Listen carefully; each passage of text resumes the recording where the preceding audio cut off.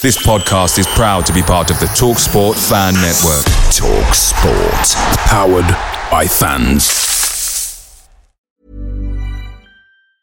Hiring for your small business? If you're not looking for professionals on LinkedIn, you're looking in the wrong place. That's like looking for your car keys in a fish tank. LinkedIn helps you hire professionals you can't find anywhere else, even those who aren't actively searching for a new job but might be open to the perfect role. In a given month, over 70% of LinkedIn users don't even visit other leading job sites. So start looking in the right place. With LinkedIn, you can hire professionals like a professional. Post your free job on linkedin.com/people today.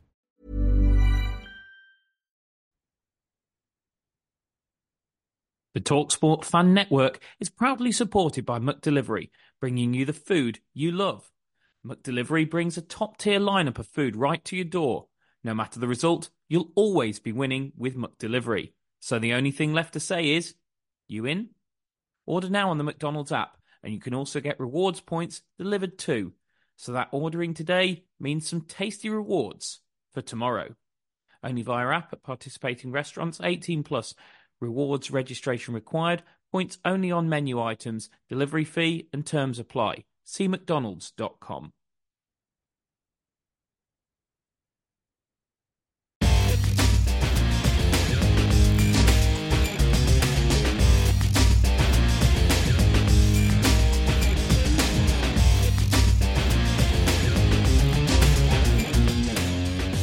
Well, hello and welcome to Albion Analysis with me, Chris Hall, and him, Pete George. Well, a very Merry Christmas to you all. We're recording on Christmas Eve, so I can very much imagine that you're listening to this at some point over the Christmas period. And thank you for sharing your Christmas with us. Unfortunately, whilst I'm wishing you a Merry Christmas, it certainly was not one, as Albion travelled up to the northeast on Saturday afternoon and turned in what I would say is comfortably their worst performance of the season. The data goes some way to back that up. Albion's equal worst XG against, 2.1 against, which equals what Swansea put against us at the Hawthorns. Our second worst XG4, 0.4 in a game. The only time we've had lower XG4 than that was Leeds away. And our worst expected goal difference, minus 1.7 over the course of the game, comfortably our worst, worse than the minus 1.5 we posted at Leeds. So basically, in terms of the data, our most comprehensive defeat of the season, even though we lost the game only 1-0. Pete, I mean, I described it as pathetic, as I thought it was flat. Corberan has, in his post-match comments, criticised the energy, has basically said that, you need to give 100% to win these games, and we didn't give 100% collectively or individually. Overall, I just feel very, very sorry for the fans who travelled, of which I know you were one. Yeah, it was a long journey up to see that performance. But, as you say, it was one that could have been easily more than 1-0 if it hadn't been for Alex Palmer in goal. And it was a performance that felt very tired. But also credit to Middlesbrough, because I thought they were excellent, and I mean they definitely fully deserved the win. But I think we were poor, but I think it was probably more down to Middlesbrough being very, very good than us being poor. Obviously, both contributed. Does Carlos's comments about energy worry you? Because they played in midweek in the League Cup quarter-final. I think 8 of the starting 11 played against Port Vale, which, okay, was a fairly straightforward evening for them. But nonetheless, you've still got to play the game. And yet we had a midweek off. Okay, it was an unchanged side from the one that drew with Stoke, but they've still had 7 days to prepare, where Middlesbrough haven't. And yet Corberan comes out afterwards and says our energy levels weren't there collectively. We didn't give 100%.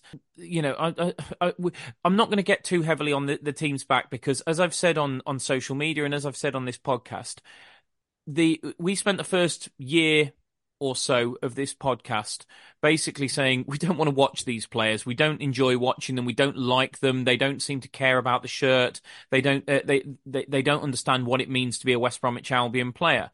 Now that has massively changed under Carlos Corberan, and these kind of events that we saw at Middlesbrough are rare. But nonetheless, I think, to be reasonable with the way we do our podcast, we can't ignore them when they happen. And whilst we hope they're a flash in the pan, it's not acceptable to the weekend before Christmas go and give anything less than 100% and give lower energy levels than a team that had played in midweek when you haven't. Yeah, and I mean, speaking of that, a lot of the players have played a lot of games recently. Obviously, we're struggling with injuries, and it's forcing a fair few players to be playing every single game.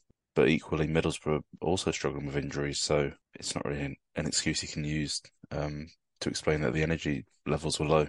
Because in that case, you'd expect Middlesbrough to be as well. So I'm not really sure what you can say on it.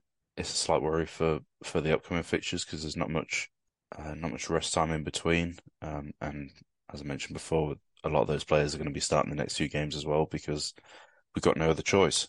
So you've got to hope it's not down to real fitness levels, and more just down to there being like a lack of energy on that specific day for some reason.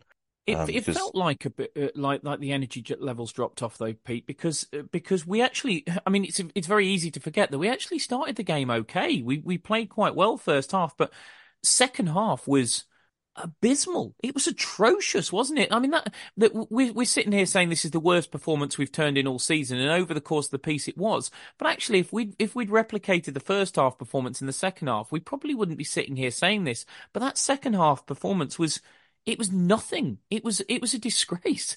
Yeah, and it felt as soon as the goal went in that Middlesbrough gained a lot of energy, and we kind of felt a bit demoralised. Because as soon as that goal went in, they seemed to be pressed out. We seemed to be giving the ball away more cheaply, and that seemed to be, to me, where the game swung. After that goal, we never really recovered, and because I think for the first 20 minutes or so, we were probably on top. We had a couple of chances. Middlesbrough didn't have too much, but then they cut through us for that goal, and after that, we never really looked like we were in the game again. Well, let's look at that goal, Pete, because we obviously both watch the games in full, and we came on here and we always have just to give you a little bit of a peek behind the curtain. Pete and we exchange a few WhatsApps during the game, but we don't have a comprehensive conversation about the match. We have a bit of a sort of semi debrief before we start recording, and we started talking about the goal with neither of us actually having watched the highlights at this point. I think it's odd because we normally watch the highlights back before we start recording, and I think both of us had kind of like not got the mental willing to do it. It had been that bad, and before we'd watched the highlights back, we both I sat here and I said, I think the goal's Grady's fault, and you went, I'm not sure. I thought it was Furlong's fault. And then, so simultaneously, we've both put the YouTube highlights up whilst on the Zoom call that we used to record, and we've watched the goal back, and I don't think either of us have changed our opinion. So I think we're slightly on the different page on this one. But I'll give you my thoughts, and then you can give yours, Pete. I personally think it's Grady's fault because Engel makes the run, and Furlong has tucked inside. Wallace is stopping the passer. Furlong has tucked inside because the winger has tucked inside, which is his man.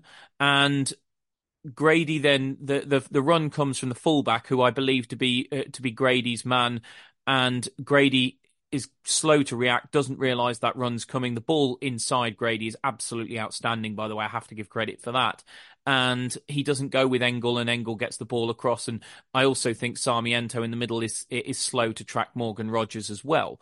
That having been said, I'll openly admit I'm basing that opinion on the fact that we are man to man in those areas and not zonal. In which case, I would imagine that your take on it being more Furlong's fault than Diangana's is based on a zonal marking as opposed to a man to man. Yeah, exactly that. I mean, I'm definitely not set in stone on my opinion on this, but I think as soon as the winger moves inside, Furlong can pass him on and kind of keep his position fairly wide, so that when Engels makes his run forward, that Furlong's still there, because Grady's position initially stops any pass going inside to the wing, going to the winger that's moved inside, because he's behind Grady. Grady would easily intercept anything there. So therefore, Furlong doesn't need to follow him inside. And if Furlong just holds his position fairly wide, as soon as that ball played out to Engels, or Engels makes a run, then Furlong's there to track it. And I suppose Grady would still be positioned in that seam kind of between what you'd call the centre-back, I think it was Yakuza at the time, and the full-back to stop any ball that's played inside of there, which was the ball that cut Grady apart and caused the problems. So I think if Furlong just kind of held his position, told Grady that the man's moved inside, Grady would have been there to stop any passes to that winger that's moved inside. Furlong would have been more prepared and more set and in a slightly deeper position to defend any balls that go in behind to Engels once he's made his run and he can see it all happening. What happened was that, Furlong moved inside, Grady didn't move outside and drop quick enough, and then when he did, he kind of just got in a muddle because the ball was played, I think, inside of him rather than what was he expecting outside, and it curts apart. I mean, I'm not taking any responsibility away from Grady, because the way that it happened, he didn't react quick enough afterwards. No matter whether Furlong should have moved inside afterward before, Grady's got to react quicker afterwards, and I suppose we'll never know what. Well, the only people who know are the coaches and the players, don't they? Because they know whether they've told to be zonal or man to man, and I think both of our arguments have legitimacy. I'm basing on a man to man system, and you're basing yours on a zonal system. One of those is almost certainly true, and we're playing one of the two. But without having intimate access to Carlos Corberán's tactics, we can't possibly know. One thing that I would like to flag, though, Pete, I realise this is ironic because we put out some data around the fullbacks and supporting the fact that they're better than a lot of people give them credit for in the week. But equally, as much as people like to accuse us of having favourites and sticking up for certain players above others, and I know I'm as I've said before, renowned as the chairman of the Conor Carlos fan club. I like to think we are where we spot a bit of a worrying trend, whether it's about a player that we've stuck up for in the past or not. I like to think we raise that, and I just want to raise one around Darnell Furlong, Pete. There's just been where people have doubled up and where there's been decisions to be made on the pitch around Darnell Furlong. I'm thinking back to the Sunderland goal where we said there was a bit of confusion as to who was going to go to the player, who was going to stay. We've had a similar issue here. I've seen it more than once with Darnell Furlong, that I just wonder whether some of his decision making, whether when there's a slightly complicated situation, and I do admit that it is a complicated situation because you have to make quick decisions on a football pitch, and the Boro in particular are a team that move the ball so quickly. I mean, it's so hard to stay with their runners, and they're so athletic, some of them as well, that it can be really, really challenging. So I'm not saying what I'm asking of Darnell Furlong here is easy, but where teams do that sort of thing around Darnell Furlong, I just worry sometimes about his decision making and whether he causes confusion, because you look at Grady and the way he's positioned with where he's trying to look at the passer, but also trying to look at the runner over his shoulder, which is virtually impossible without the peripheral vision of an owl. Basically, it does feel like somewhere along the line, Darnell has caused confusion. There was that complete confusion with Pippa for the Sunderland second goal, which I have to say I feel like Darnell caused. And I feel like sometimes his decision making, especially in a system that is so regimented as it is under Carlos Corberán, and players feel like they know exactly what they should be doing, I do wonder whether there's an element where Darnell Furlong, sometimes almost his muscle memory kicks in and he does things that is not in the plan, and it confuses other players. I worry about his decision making. Do you think there's something in that? Is that fair? Yeah, potentially. I mean, generally, not just against Albion, but generally, teams will move the ball forward down the wings. So the fullbacks are naturally going to have a lot of work to do, and you've got to make the right decisions and stick to the plan when the ball's going out there, because the vast majority of passes into the final third will be down the wings, no matter who you play against, and no matter which team you are, which I think also probably causes some of the confusion that we teams target our fullbacks. I'm not sure that's necessarily the case. I think it's just much easier to move the ball forward down the wings. I think every team does it. It's just the fact that we watch Albion every week. It looks like we're being targeted there, but I think it's just kind of what happens in most games. But yeah, it means that the fullbacks have got to be good and have to consistently make the right decision, because if you don't, then that's when you start to let teams in and let teams into the box to get cutbacks like Middlesbrough did, and that's when teams start to create really good chances. It also kind of links back to what we were saying last week about stopping the cross. It's much more threatening when a team gets into the box like Middlesbrough did for the goal and can pull the ball back like that and have a free shot from the penalty spot. That's a great point, Pete, because I mean that's exactly what I was saying about Connor Townsend when people were saying, why is he not getting tight? Why is he why is he not trying to stop a ball from deep? Because they don't threaten us. But where we massively have problems is those cutbacks towards the penalty spot, and the last thing Connor Townsend wants to do in that situation last week against Stoke is let Lyndon Gooch get to the byline. And to be fair, and there are things you can criticise Connor Townsend for, and I do accept that, as much as people think I don't. I don't think letting players get to the byline is one that you can criticise him for. But that's where the goal comes from yesterday, isn't it?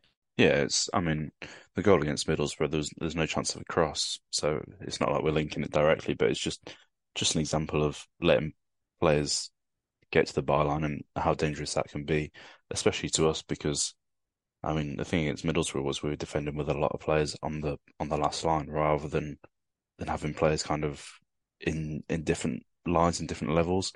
So if there was a cross whipped in, we'd have been in a good position to defend that because we've got plenty of players on that last line. But as soon as the cutbacks delivered, we've not got people at different levels to prevent Middlesbrough getting a free shot on goal, because Yokushlu was part of the back line. I'm not sure where Mert was, whether he was as well. So then it's down to the wingers to track runners inside. But I mean, it was Morgan Rogers that scored. It's hardly going to be. I mean, Sarmiento was the closest one to him. It's hardly going to be Sarmiento's man in most of the game when you're thinking about who scored. So yeah, it's how we set up. We'd rather force crosses to come into the box and defend them, I think, than have to try and defend cutbacks that are, I mean, almost always more dangerous. You mentioned Newcastle there, Pete. I just want to dwell on him slightly because I felt he had a worrying afternoon. He was dispossessed 4 times in the game.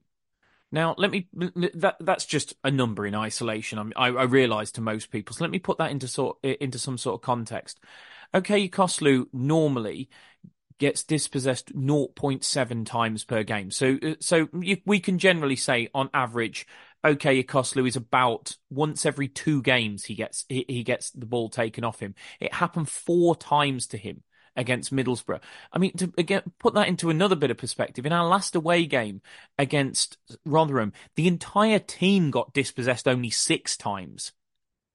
It's not something that we see from OK Koslu, is getting the ball taken off him. He is, I would go as far as to say he is our most secure player in possession in most games. Yet he had a horrible afternoon on Saturday against Middlesbrough, losing the ball 4 times, and he lost it in dangerous areas. Pete, I think it's him that loses. Although the video doesn't go back far enough on the highlights, I believe it's him that actually loses it in the build up to the goal as well. But there was a couple of times when I think it's him that gets dispossessed as well, when Middlesbrough break away for the Isaiah Jones chance as well.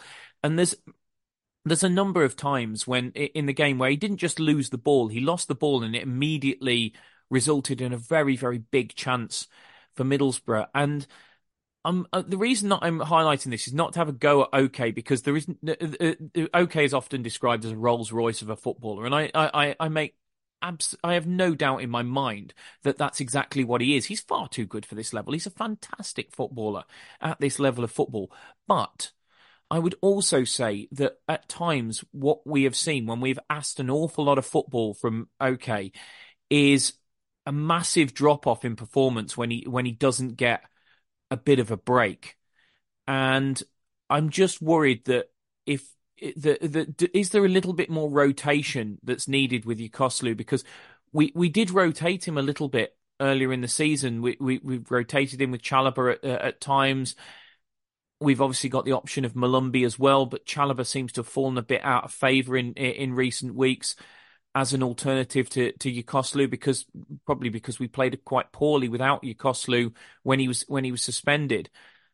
And I just worry that if we keep going back and back and back to the well, especially in this period where we've got 4 games in 10 days, that we're going to see a massive drop off in Yokoslu's performances, because we've seen it before, and it's unusual that we sit here on this podcast and have anything negative to say about Yokoslu, but he had an awful day yesterday, didn't he? In terms of being dispossessed, his passing was still good. His short passing was still good. He's still got a pass completion rate in the 90s, but he can't lose the ball 4 times. Not in the areas he loses it.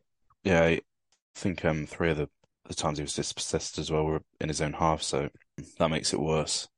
And a lot of the time he was dropping into centre back against Middlesbrough. I think that was part of the plan, but it just means that when he does lose the ball, it's generally in very, very dangerous areas. He's always very calm on the ball and sometimes looks a bit too relaxed for my liking, but generally he keeps the ball really well. So, it doesn't really matter how it looks like, what he looks like when he's doing it. But yeah, it just felt like he wasn't really on top of his game against Middlesbrough. He wasn't as strong in his duels, wasn't as strong in the air. He looked tired, didn't he, Pete?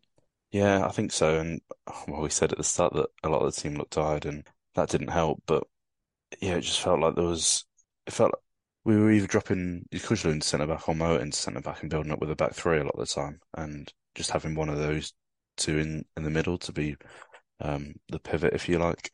And it just felt like maybe we needed another man next to them, because every time the ball went into them and they were getting pressed, it looked like we were ready to give the ball away, and that there just weren't enough options to keep the ball in there. So, as well as them looking tired, it felt like Middlesbrough were set up really well to force those turnovers. And to me, it also felt like maybe we could have done a bit more, could have changed it tactically to get a few more people around him, so that maybe we're building up with 2 central midfielders and don't give the ball away so cheaply in there. Or even if we do give the ball away, we've maybe got another central midfielder close by to try and win the ball back quickly after we've lost it. But as I said at the start, I think a lot of it was Middlesbrough were excellent against us.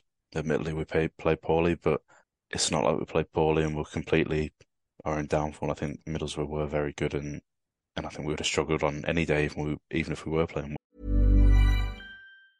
Mom deserves the best, and there's no better place to shop for Mother's Day than Whole Foods Market. They're your destination for unbeatable savings, from premium gifts to show-stopping flowers and irresistible desserts. Start by saving 33% with Prime on all body care and candles. Then get a 15-stem bunch of tulips for just $9.99 each with Prime. Round out Mom's menu with festive rosé, irresistible berry chantilly cake, and more special treats. Come celebrate Mother's Day at Whole Foods Market. Away days are great, but there's nothing quite like playing at home, especially with Albion's home record under Carlos Corberán. The same goes for McDonald's. Maximise your home ground advantage with McDelivery. You in? Order now on the McDonald's app. At participating restaurants, 18 plus, serving times, delivery fee and terms apply. See mcdonalds.com.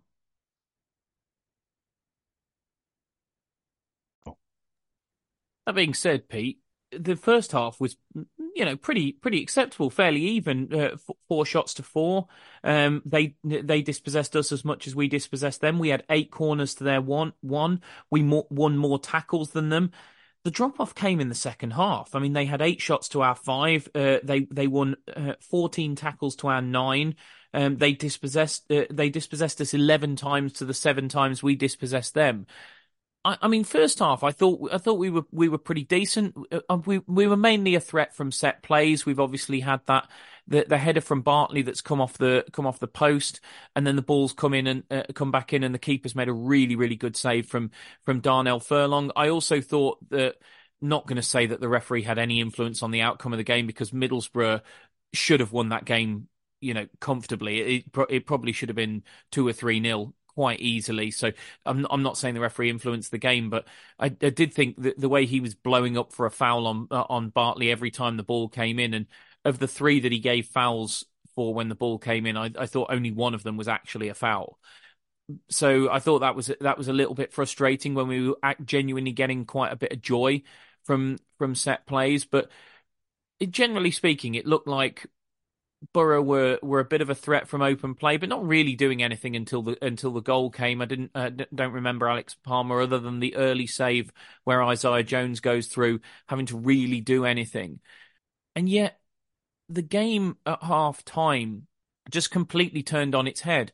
And generally speaking, we sit here and we talk about Albion being a second half team. When Corbrad has the opportunity to get into them at half time, we generally come out much, much better in the second half. Well, that was the complete opposite against Middlesbrough.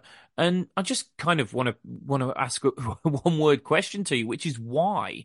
I mean, was it just energy levels sapping away? Or was it the case that on this rare occasion, it does happen every now and then, that Michael Carrick wins the managerial battle against Carlos Corberán and makes some intelligent changes at half time, which actually outfox the Spaniard, which happens extremely rarely. But as we said with Neil Warnock after the Huddersfield game, it can happen.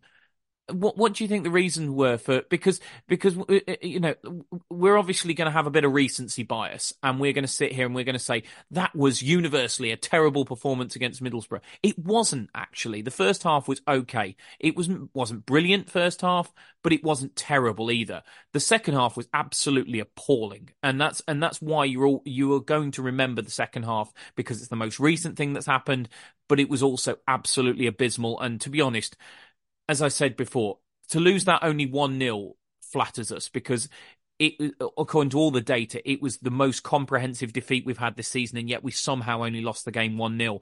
But yeah, I just want to know why did the balance of power tip so heavily in Middlesbrough's favour after the break, Pete?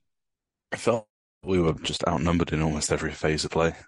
Like when Middlesbrough would counter, they'd get men forward and seem to have more forward than we'd have back. When it was the other way around and Albion were countering, Middlesbrough just seemed to get men back really quickly, and Albion struggled to get men forward, of which you could say it's maybe an energy issue. Just, getting forward and backwards quickly and transitioning quickly. You got to have the energy and the willingness to get to do that very quickly and sprint. At the same time, it felt like we were a bit stubborn in our approach. To me, it looked like we needed to, because Middlesbrough were pressing us well and forcing turnovers, and we were struggling to break them down through building up, and we were getting a lot of players deep in the pitch to try and build up through them, and have those kind of options to pass through them. But then if we ever did, which was fairly rare, we'd get forward and only have Brandon Thomas-Asante forward. And it felt like to me, maybe we could have got Tom Fellows on at half time, done it a bit earlier, and just played a few, because he's very willing to run in behind. He's fairly quick. Corberán never ever likes to do that, though, does he? Half-time changes. It's just it's not in his MO at all. My dad and I were talking about this at half-time, saying we felt we needed a change, but we also felt there's no way Corberán will do it, because he never ever does. Yeah, it's not another manager that only makes changes on 60 minutes, is it? But yeah. Interestingly, he doesn't get the same level of criticism for it, Valdez. Can't imagine why. Yeah, but I mean, either way, it just felt like we needed to stretch the back line, make him drop a few yards, and give us a bit more space to play through. And if we'd brought on Tom Fellows, then his willingness to run in behind would have allowed us just to play a few balls over the top. Just give the Middlesbrough centre backs a bit of doubt in their mind what we're going to do, because a lot of the game just felt very predictable. They knew that the ball was going to be in front of them, and I mean, you always hear ex-pro centre backs saying that the one thing they used to hate to do was have players running in behind them and worry about having to turn and drop back. They always like to have the game played in front of them, and it felt like we were just unwilling to do that. And I think that was probably why Fellows was brought on. There's something in making the change at half time over making it, 10 minutes into the second half, though, Pete? Because I think I'm right in saying if you make the change at half time, it doesn't count as one of your substitution windows. Yeah, so you can still you still got, well, you got 4 subs, haven't you? But then it doesn't count as stopping the play. 5 subs, isn't it? Well, yeah, but if you brought fellows on at Oh, sorry. half Yeah, time, yeah, then yeah, you still yeah. got 4. Um, I see what you've done there. You've done 5 minus 1, and you've flummoxed me with your year 2 maths there, Pete. but yeah, you've still got you can still stop the play 3 times, I think, after that to make the rest of your 4 substitutions. So yeah, I suppose it gives you a little bit more options. But yeah, I think we were unwilling to. Once Fellows came on, we struggled to build up even more, I think, because he's not secure in possession and not as confident in deeper areas as Sarmiento is. So it was, I see why it was done, but then we struggled to build up at all to even have the chance to try and play in behind. So in one way, you'd think it might be benefiting us, but I think we missed that. We were missing Sarmiento when he went off as well in trying to build up. So it felt, a lot of the game felt like Carrick got the best of Corberan to me. Like I said, I think Middlesbrough were excellent. We struggled to find the ways to break them down, to get through them, and to even defend them. Because, like I said, when they broke on us, they always seemed to have an extra man going forward as well, and they created some really good chances. And if it hadn't been for Alex Palmer in goal, then I'm sure they would have scored a couple more. Just wanted to talk about the forward players, Pete. I mean, I mentioned about Yokoslu getting dispossessed 4 times during the game. The other player who got dispossessed the same amount of times was Grady Diangana, which is not necessarily that unusual, and it's not anywhere near as worrying as OK Yokoslu getting dispossessed because, as you quite rightly say, OK Yokoslu was dispossessed 3 out of the 4 times in his own half. He's dropping into a centre back position. He loses the ball. It's a big threat. Grady is generally losing the ball much further up the field. And also you want Grady to be taking players on. That having been said, Grady wasn't taking players on. He attempted 1 take on in the whole game. He didn't even complete it. He just looked utterly lackluster, and I felt like Grady's been on the periphery of games for a few weeks. I think Sarmiento is he's like a roller coaster of a footballer for me. He's either doing absolutely fantastic things or he's making the wrong decisions, and there doesn't seem to be a lot in between when it comes to Jeremy Sarmiento. We will talk about the other attacker, Brandon Thomas Asante, but I know you've got quite a strong opinion on the assessment of his display, so we'll save him for just a moment, but. Diangana and Sarmiento, I mean, we're going to look at the numbers around how Albion play with and without Matt Phillips. But since Matt Phillips went out the side, I feel like Diangana has struggled a lot more, and we've seen a massive drop off in his performances. As I say, he feels on the periphery of games, and Sarmiento is an extremely different player to Phillips, and I feel like he's struggled to fill those boots. Do you think that's fair? Yeah, I said when Phillips got injured that I think we've probably lost our most important player. I don't think he's necessarily been our best performer this season, but I think what he does is makes him our most important player. We've got no other wingers that contribute the same as Phillips does defensively. And to be fair, it limits our options of going into a back 5 because I don't think we've got anyone that Corberan would want to play as the left wing back other than Matt Phillips, because a lot of that role is actually playing as a winger as soon as we get the ball. And do you think when he's up to speed, Reach can potentially do that? I know there'll be people sat listening to this going, "Shut up, Chris," but because Adam Reach is far from the most popular player, but. We've lost something without Matt Phillips, haven't we? And I just feel like Adam Reach is whilst he's by nowhere near as good as Matt Phillips, and I'm not pretending he is, I feel like he's the closest thing to Matt Phillips we've got. yeah, I think so because I mean naturally he's a winger, but he's also very willing to do his defensive duties and get back. And from what we've seen of him, he seems to be a very fit player and will get up and down the flank as well. So I think he's probably an option when he's back to full fitness to do that role. If Corberan wants to go back to a back 5, because well, we've been sticking with the back 4 recently, but I just don't know how much of that is by choice or being forced to because Corberan doesn't fancy anyone else as the left wing back in that particular system. Well, it doesn't have to be one or the other either, does it, Pete? Because what it could be is a 4 in possession and a 5 out of possession where Townsend tucks inside as the third centre half and Reach drops back into the left wing back role. Yeah, and I mean, when we were playing a back five, it was generally a 4 in possession because Phillips would be straight up the pitch as soon as we won the ball and straight into like a left winger position. Maybe it wasn't a 4 left at the back because Furlong might start inverting as well and coming inside. But yeah, formations are very fluid and are generally a different shape when you've got the ball compared to when you've not got the ball, and players are asked to fill different positions on the pitch. But I imagine if we did go back to a back five and when Reach is available, then you'd probably see Eric Peters coming back into the side as well. Because I think Corberán likes to have a bit more of he's just a more natural centre back than Townsend is. He's got more height. He's probably better in the air than Townsend. So it's those kind of things where it'd be nice to have a direct replacement for Phillips that's fit and where we can still decide whether we want to play back 4 or back 5. But at the minute, it seems like whether Corberán would want to or not, it doesn't matter because we've not got the personnel available to do that. So yeah, Matt Phillips has been a massive loss in what he offers in terms of his work rate, the way he presses and defends. He's very smart about it, as well as having a lot of energy to do it, and also very effective up the pitch. You can see that when he's playing, you can see that he's got a lot of experience behind him. He makes the right decisions, and he's also got quality at the end of it. So it was always going to be a big hole to fill, and Sarmiento is a very different player to Matt Phillips.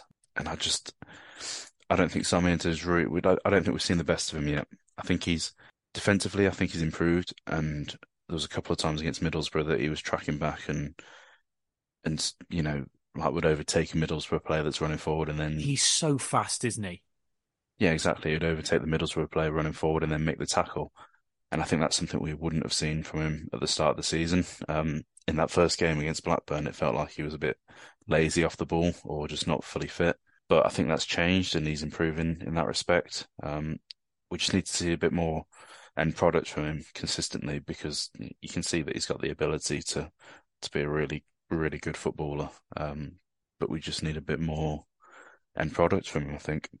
Let me just put some numbers around the loss of Matt Phillips, Pete, because, I mean, you're right. It's a huge hole to fill. And I just don't think, as you said there, it'd be lovely to have a direct replacement for Matt Phillips. I just don't think one exists at championship level. I just don't think you have players in their 30s with that kind of experience and that Premier League experience, that know-how, that versatility, that quality on the ball, but also defensive ability and attacking ability. I think it's very easy to underestimate how much Matt Phillips gives you and how incredibly difficult that is to find. I don't think a championship club has Matt Phillips unless they've got relegated from the Premier League with Matt Phillips in their team. Let's put it that way. And I also think if Matt Phillips had a better injury record, I think he would have been bought by somebody a long, long time ago. I think he's only a West Brom player because he misses huge chunks of every single season, and therefore nobody's going to come and pay a good wage and a good transfer fee for him, and I don't blame them for that. But when he's on the pitch, he's unbelievable, and the stats go to show it, Pete. With Matt Phillips under Carlos Corberán, we've played 29 games, won 17 of them, drawn 5, lost 7. Now that's a points per game of 1.93. You extrapolate that over a 46-game season, that's 88.78 points. So call it 89 points over a season. Now, this season's being a bit of a freak season, and it'll probably take something like 100 points to get promoted the way Leicester and Ipswich are going. But in any normal season, 89 points gets you automatic promotion. Without Matty Phillips, we've played 24 games, won 9, drawn 5, lost 10. That's a points per game of 1.33. Again, extrapolate that over a whole season, and that's 61.18 points. That doesn't make you the playoffs, generally speaking, in pretty much any season. So the difference between having Matt Phillips is being an automatic promotion contending team, and not having Matt Phillips is being a team that's not even good enough to make the playoffs. And that, for one player, that is a phenomenal drop-off.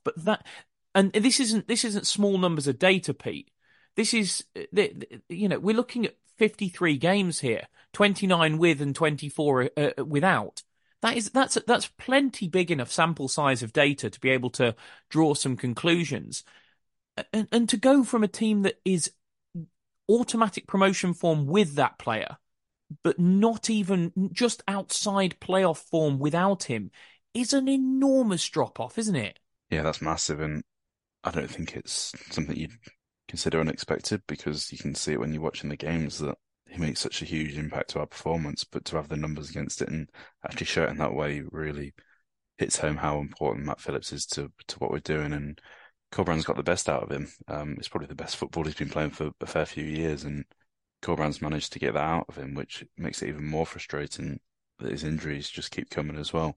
Corberan's got to find a solution to start picking up the points again, even without Matt Phillips, because we know we're missing him now, and there's nothing we can do about that other than, find the solution to how we pick up points without him and how we perform well without him, because that's all we need at the end of the day.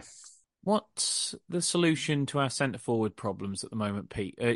I know this is something you want to talk about because Brandon Thomas Asante is getting an awful lot of criticism on social media after his display against Middlesbrough. Now, it was a pretty anonymous display. He had the least touches of any Albion player who started the game. That's not necessarily that unusual for a centre forward, but he had 0 touches in the opposition penalty area. He had 1 shot, none on target. He didn't play any passes into the opposition final third, or any progressive passes, I should say. And his average position, when you look at the touch map, was actually in his own half. Now, none of that reads particularly well for Brandon Thomas Asante, but as we always say on this podcast, context is enormously important, and there are reasons behind the data and the bad what looks like a bad display. It's certainly not a good display. Let's put it that way. And I don't think anybody here is pretending that it is, but I think you've got a bit more sympathy for Brandon Thomas Asante and his performance against Middlesbrough than a lot of the supporters online seem to have. Yeah, I think a lot of the criticism he's getting is unfair because he spent most of the game against Middlesbrough completely isolated. We were drawing back so many players into deep positions to try and build up from deep against Middlesbrough, and Middlesbrough were pressing us high, which was forcing us to get more players involved deep. So whenever the ball actually made it up the pitch to Brandon Thomas Asante, he had very few options and was usually coming up against 2 Middlesbrough centre-backs.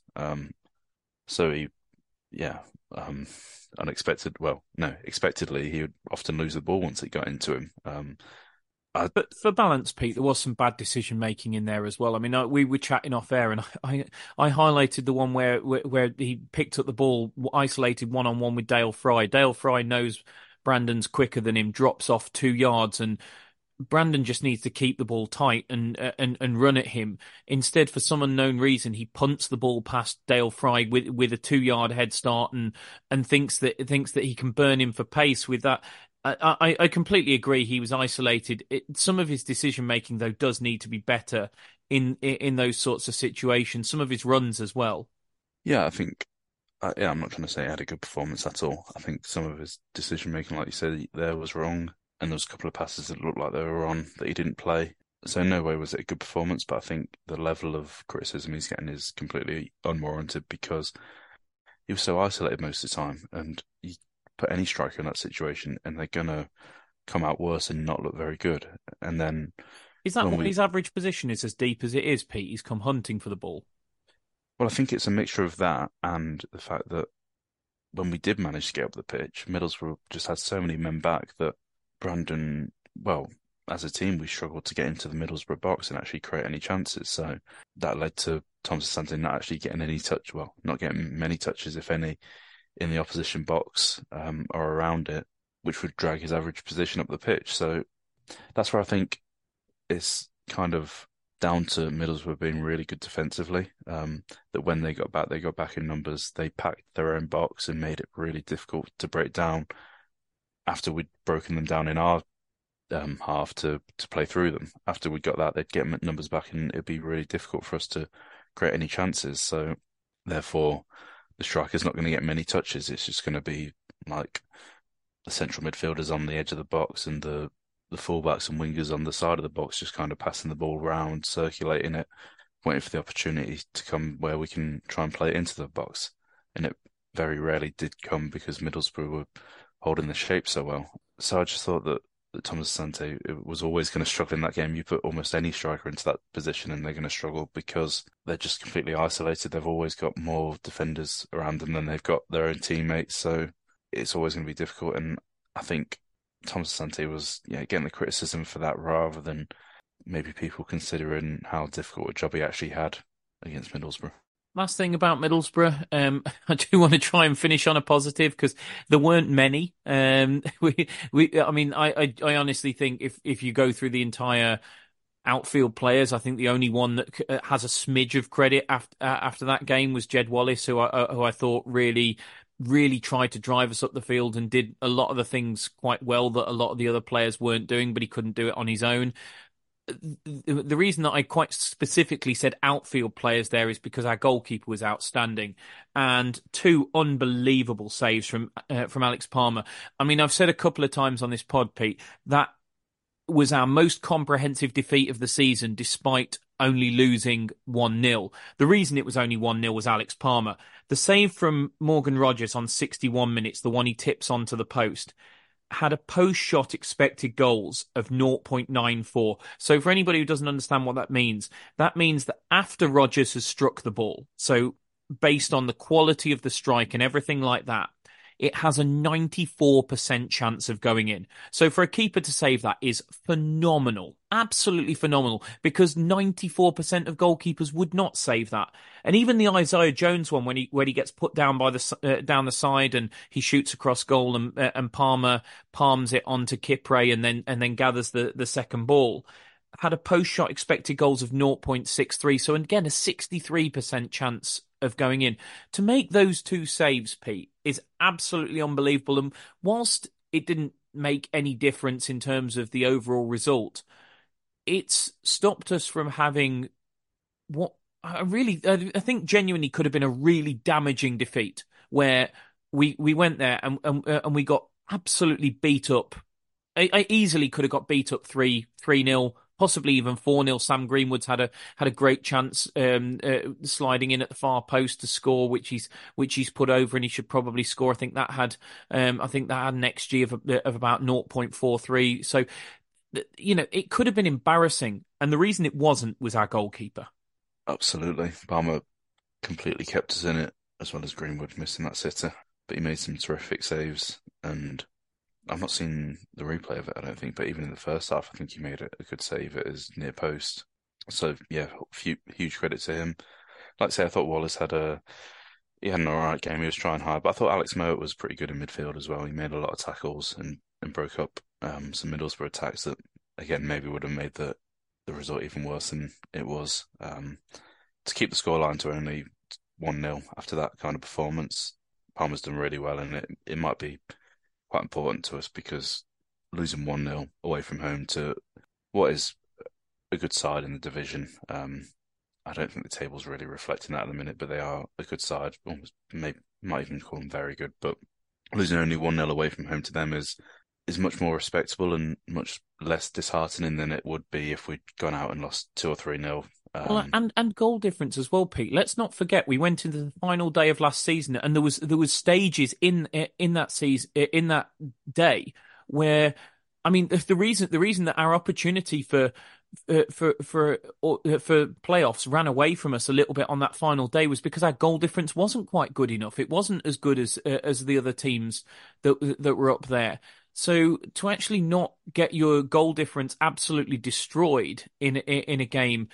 Because I think that I've said this on social media. I think the top four are gone. Like, the top four will be Leicester, Ipswich, Southampton, and Leeds in some order. I don't think it will necessarily be the order it is now, but they will be the top four, which leaves the rest of us fighting for 2 places. And I think you're absolutely right.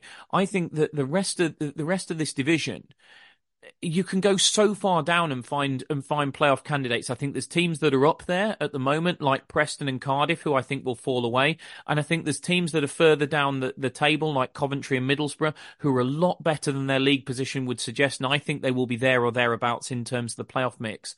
And I really think for that fifth and sixth place, I think it's going to be so tight. And I think goal difference could be a factor. Yeah, I personally think it'll be Leeds and Leicester that go up, probably Leicester top. I think Leeds will overtake Ipswich at some point. But then after that, assuming Ipswich keep up pace with Leeds and make it an interesting promotion race, then it's going to be difficult to fill the rest of the playoff spots, because Southampton are definitely going to be up there. Like you say, there's teams like Coventry and Middlesbrough that will probably improve throughout the rest of the season and start climbing the table. Hopefully we'll still be able to keep up pace and stay up there. But there's other teams like Hull, and it's going to be tight for the rest of the spots. There's going to be a lot of teams fighting for it, and yeah, goal difference might come down to the deciding factor. So even if we're losing games, losing by one goal rather than two or three could be huge come the end of the season. And it's always better for morale to only lose by one. Yeah, I mean. Well, and in a game where you're playing absolutely terrible, Pete, it also means you've only got to have one break of the ball, you've only got to win a free kick, you've only got to win a set piece, and you end up getting a massively undeserved point out of a game, and which whilst it didn't come to transpire against Middlesbrough, could have done. Yeah, so Alex Palmer walks away with a lot of credit from that game. He did basically everything he could to help us nick a point. It just wasn't to be. We didn't create anything up at the other end of the field after their goal went in, we didn't create anything at the other end to be able to nick that point. So, we walk away with no points in a 1-0 loss, but it could have been a lot worse if it hadn't been for Alex Palmer. Lastly, we move on to Norwich City on Boxing Day at the Hawthorns. We've talked about the fatigue. We've talked about potentially the shape. How much do you think Corberan will change it going into that game? He's obviously picked the same starting 11 2 games in a row now. We haven't won either of them. We've took 1 point from those 2 games. Do you and it's rare as well that he comes out and openly criticises the players, but I think criticising their energy, criticising giving 100%, I think is criticising the players. He clearly was not happy with what he'd seen from his charges. Do you think there'll be big changes in personnel, possibly even a change in shape going into Norwich? I think we might bring, depending on his fitness, I think Swift might start. And I think we also might bring in Jason Malumbi, because, well, he just offers a lot of energy. And if you need somebody to run in behind, he's definitely not the quickest, but he's probably one of the most willing runners in the squad. And he did it against Rotherham. He did it against Blackburn first game of the season when he was playing in that 10 role. So he just offers the energy to run in behind if you do need to stretch the defence. But, hopefully Corberan and the players will learn a few things from the Middlesbrough game, and we can go on and improve, and fingers crossed we can have a better result on Boxing Day. Yeah, I'm not sure the boys will be getting a lot of time off this Christmas. And I think if they'd wanted to earn themselves a day off, I think they should have done a damn sight better in the northeast than they did. It might be I think it's going to be a late Christmas dinner for them after quite a extensive training session on Christmas Day. That would be my best guess anyway. Anyway, we shall leave it there for today as the games continue to come thick and fast over the Christmas period, and so will the pods. We've done a little bit of a longer one than we expected to today. Probably needed to pick the bones out of what was an absolutely terrible performance. So unfortunately, sometimes the worst ones give you the most to talk about, and that's the reason why we've spoken so much about that game. But obviously, Norwich coming up on Boxing Day, we'll do a podcast after that. Might be a little bit shorter than the usual ones, and then we're straight into the games after that. Of course. Leeds and then Swansea to come. We will bring you podcasts after each of those games, even if they are a little bit shorter. Let's just hope if we do end up doing a longer one, it's because we've got so many good things to talk about as opposed to so many bad, which was the case today. But until then, thanks for listening. And of course, to all our listeners, thank you so much for listening throughout this year. We do really, really appreciate it. You know, there's no point in us doing what we do if people don't listen and appreciate the podcast that we put together, because, you know, obviously we're giving up our free time to do it. And we love doing it, but we love doing it because people listen to it. People give us great feedback on the various podcast channels and on social media. And well, hopefully we're gonna be able to ramp up the content a little bit as we go into 2024. Pete and I have been having some chats. We've got some exciting little plans in the pipeline. So we'll keep those under wraps just for the time being. They won't be unwrapped until after Christmas, as with any good present. But yeah, we might have a few little things for you going into the new year, as a bit of a thank you for watching our content, listening to our content, viewing our content on social media, listening to the podcasts, a few extra bits and bobs hopefully coming in 2024. But I'll leave that as a little teaser for now. But until then, thanks for listening, and up the baggies.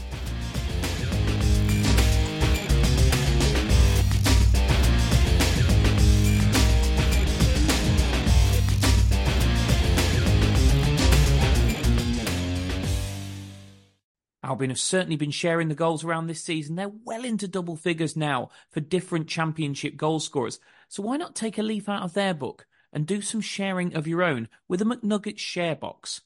Order McDelivery now on the McDonald's app. You in? At participating restaurants, 18 plus, serving times, delivery fee and terms apply. See mcdonalds.com.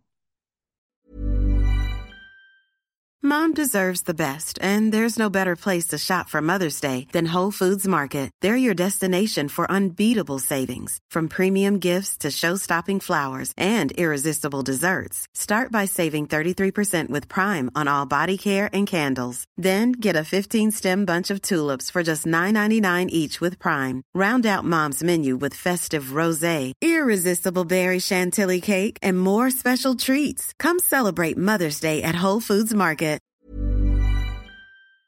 This podcast is proud to be part of the TalkSport Fan Network. TalkSport. Powered by fans.